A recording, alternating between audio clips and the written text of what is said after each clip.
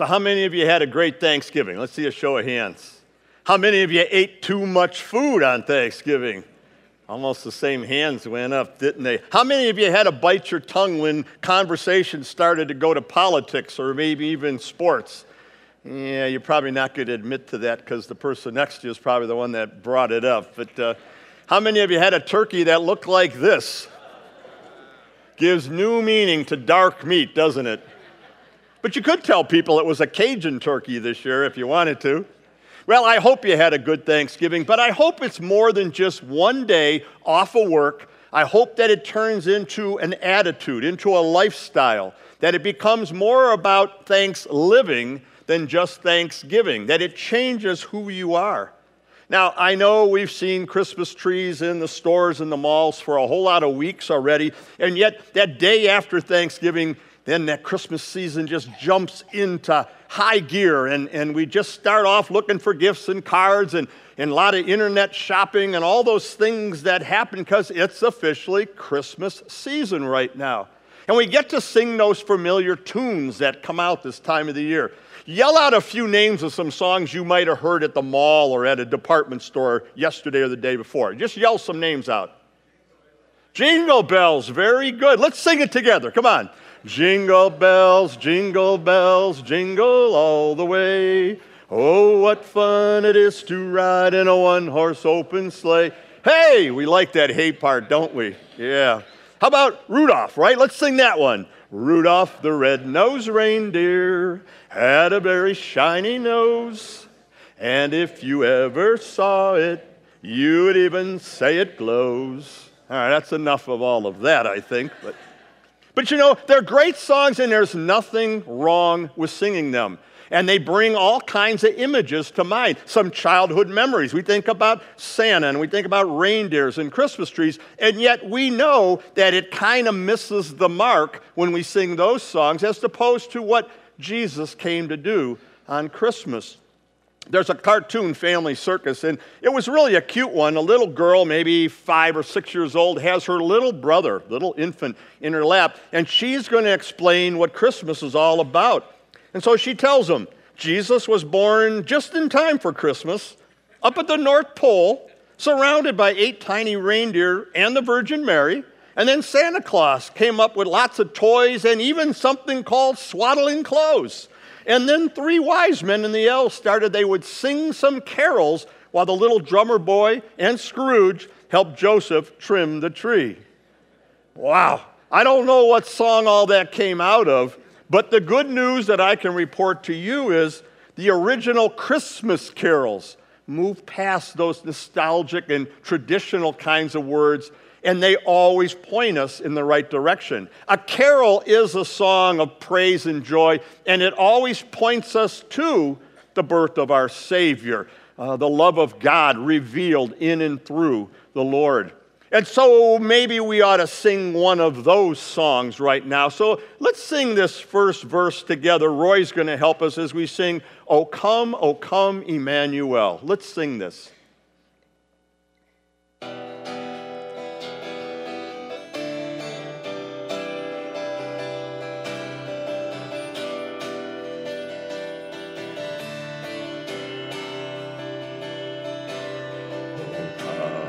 Come, Emmanuel,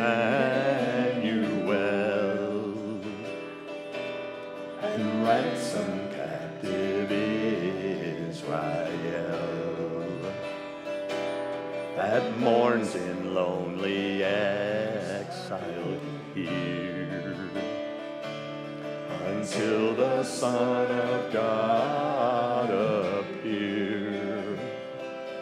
Rejoice. Rejoice, Emmanuel shall come to you, O Israel. Thank you. But that's more like it, right? That's what we would expect to hear as we gather here. Well, we're in week number 1 of a sermon series, and we're calling it The Carols of Christmas. And we're looking at the story behind them, and we're looking at the message that are found in those carols that we know and that we would sing here in the church celebrating the birth of Christ. And so each week we'll have a different song that we're going to look at. And the overarching theme or idea behind the sermon series is that by examining the birth of Jesus through the words of these beloved Christmas carols, it'll help us to reveal some important theological truths about who Jesus is and why he came. We do that with the hope that it changes us. It changes us in a way as we explore the story found in the carols, that it will ignite our faith and build some appreciation for God, his love, and for sending his son into the world. And we sang the first verse of that first song that we're going to look at today. And this carol, O Come, Emmanuel, will help all of us to understand why Jesus came and to help us understand what his coming means to us still today. And it's a beautiful song that we all know well, except the question is, what do you really know about it? Well, this particular carol was written over 1,000 years ago, one of the oldest carols that we have today, originally sung in a monastery during Advent. Now, George started to talk about that, but you might say, so Advent, what does all that mean? Well, it's the first season in the church year, and it's that season that leads up to Christmas, and it includes these Sundays in December leading up to Christmas. And the word means the arrival of a notable person or a thing or an event. And Advent's this time of expectant waiting and preparation for two things: for the birth of Jesus that we celebrate that happened, and for his second coming that we look forward to. And again, in Latin, that word actually means coming. And it's a beautiful carol, but what's so intriguing is it's one you can sing every single day of the year, because the message tells us that God is with us, not just in Advent, but God is with us all the time. And a kind of interesting fact is the song was written about a time before Jesus was born, when the Israelites were stressed out and troubled and just having a terrible time, and the song pointed to the hope of a Savior, the Messiah that would come someday. And it also uses the word Emmanuel. So why is that important? Well, let's read this verse together in Matthew. The virgin will conceive and give birth to a son, and they will call him Emmanuel, which means God with us. God with us. That's the important thing to learn in this song. And I'm going to read a little bit bigger section around that verse in the Message translation, because I think it does a great job of getting us in the right direction. God's angel spoke in a dream, "Joseph, son of David, don't hesitate to get married. Mary's pregnancy is spirit conceived. God's Holy Spirit has made her pregnant. She will bring a son to birth, and when she does, Joseph, you name him Jesus. God saves, because he will save his people from their sins. This will bring the prophet's embryonic sermon to full term. Watch for this. A virgin will get pregnant and bear a son, and they will name him Emmanuel. Hebrew for God is with us. God is with us in the form of Jesus and in the form of the Trinity being with us at all time. So that was like 2,000 years ago. So why is it still important to us? Well, I think it's important to us because Jesus came into the world on Christmas so that we can live each day absolutely positive, knowing that God is, was, and always will be with us. Or let's make it personal, with you in particular. Now, I really hope you get all the gifts you have. I know you all made lists for people. What should we buy for you? And yet every one of us already received the greatest gift of all time. A matter of fact, even the Grinch knew that there was something that was going to happen. And he said it came without ribbons. It came without tags. It came without packages and boxes or bags. Maybe Christmas doesn't come from a store. Maybe Christmas means a little bit more. Well, we know it certainly does, right? It means that Jesus came. He's the one-size-fits-all gift to us. Infinite value to come and live sinless life, to die on the cross, and to rise again for us. And the angel declares that when the angel says his purpose of coming is to save people from their sins. So let's see where we go with all of this. Well, first of all, I want us to focus on the fact that God is always with you. I mean, that's the present tense reality of Emmanuel. Let's read this verse together from Luke 1:28. The angel went to her and said, "Greetings, you who are highly favored. The Lord is with you." The Lord is with you. Emmanuel. Now, wouldn't you love to have been there that day? I mean, I can't even imagine what it'd be like to just kind of sit there and watch this as Gabriel tells Mary, "Hey, the Lord is with you." Oh, and oh, by the way, we're going to have the Savior born through you. You're going to be the mother of the Savior. But I want you to know God will be with you throughout that process. That's important for us to know because God is with you as well when life seems tough or strange, or things don't go your way, or you're hurting, or having a difficult time, you're sick, you're lost. God is and always will be with you today and forever. In Hebrews 13, Jesus Christ is the same yesterday, today, and forever. And that's important because he's unchanging, so we know that we can find confidence in knowing that his presence is unwavering, unchanging, unfailing. So God is with you right now. Well, we also know that God was always with us. This is the past tense version of Emmanuel. And sometimes I think it's easier for us to look back and see God in our life than it is sometimes to see him in the midst of what's going on. Now, I often like to think about the two Josephs in the Bible.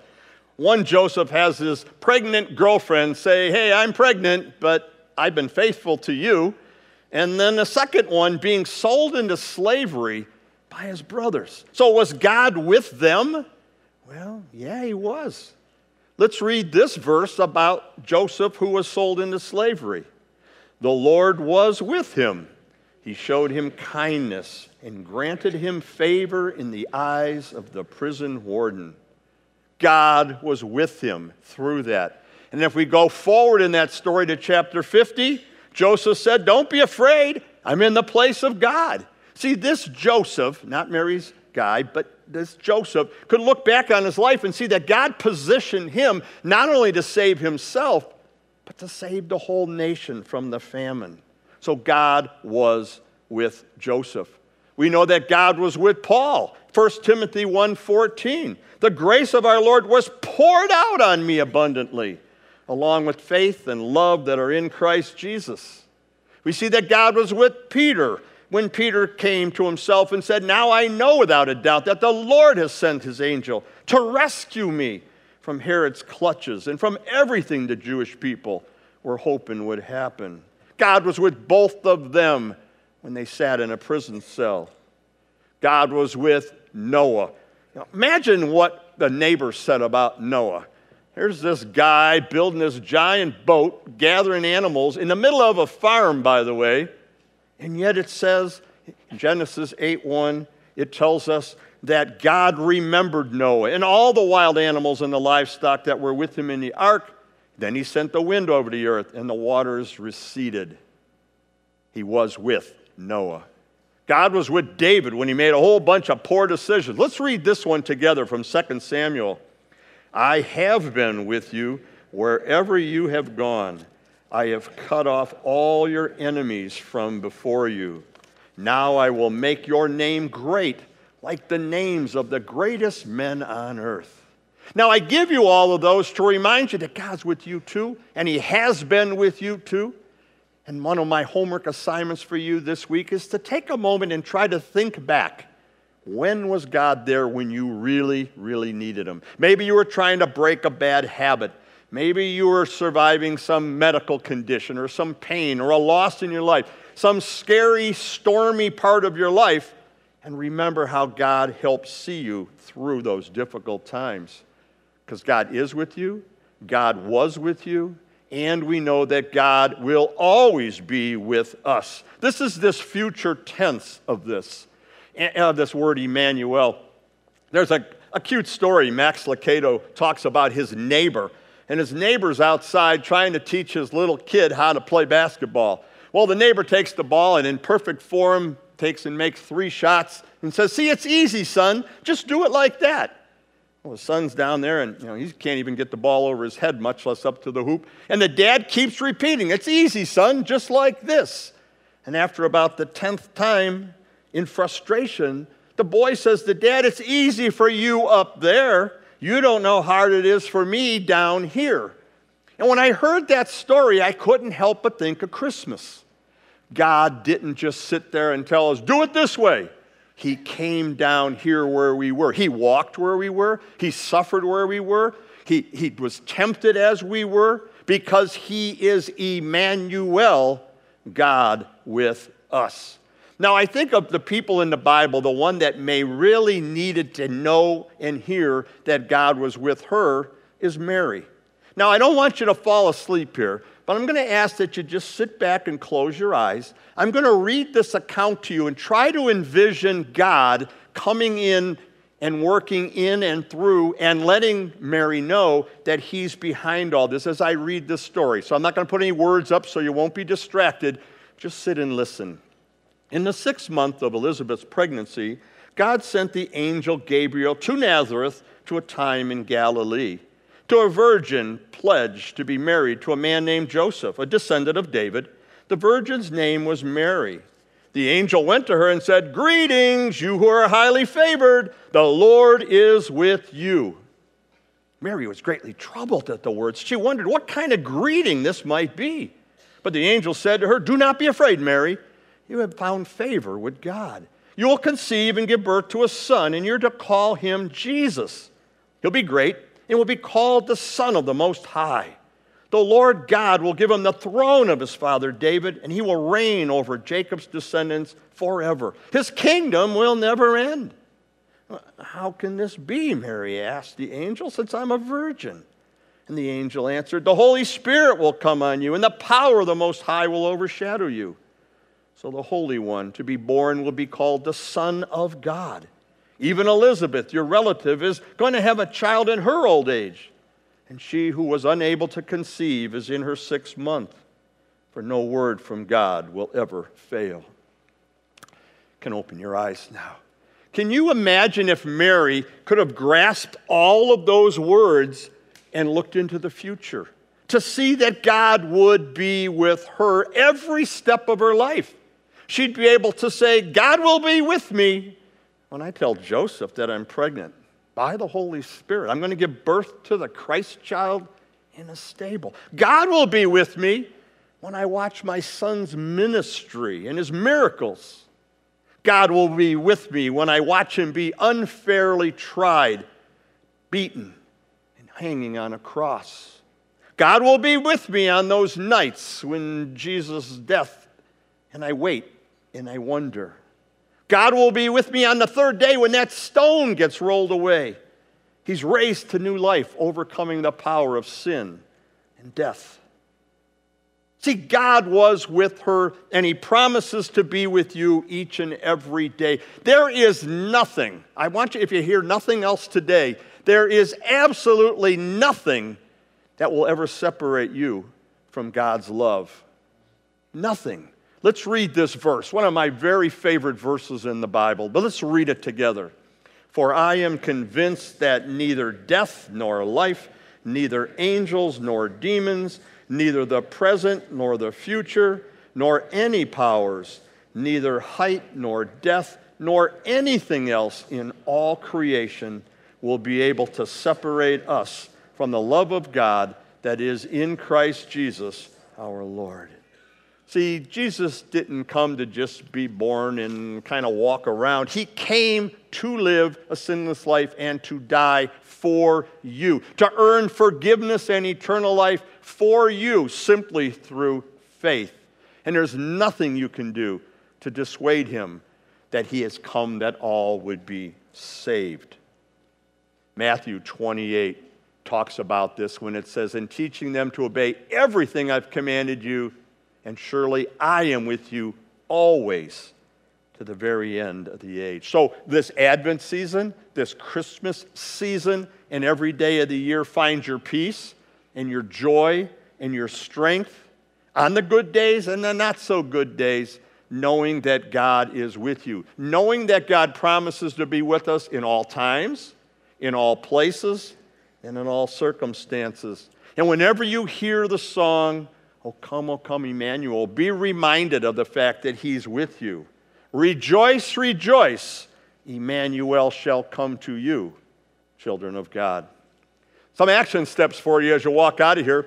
At the end of our messages, we always want to make sure we help you throughout every day to connect with God, to be able to follow wherever he's leading you, to be able to love someone, and to be able to restore broken relationships. So 3 action steps that will follow that. Number 1, connect with God. How do you do that? Read his word. And an illustration would be read Luke chapter 1 and 2. Read that whole story of the Christmas. And then follow whatever lead he's given you as you make your plans for Christmas. Include him in those plans for Christmas. And then love somebody so much that you'd invite them to come to church with you so they can hear about Emmanuel, God with us. And then remember that God is and will always be with each of you. Lord, thank you for an opportunity to gather in your name. Thank you for an opportunity to hear your word, your promise that you are Emmanuel, that you are God with us. Some of us in here are facing tough times. Remind them you're with them. Some of us are celebrating a wonderful journey in our life. Make sure that they thank you for being with them. Help us to offer that great joy of Christmas to other folks so that they too would know you as their Emmanuel. Amen.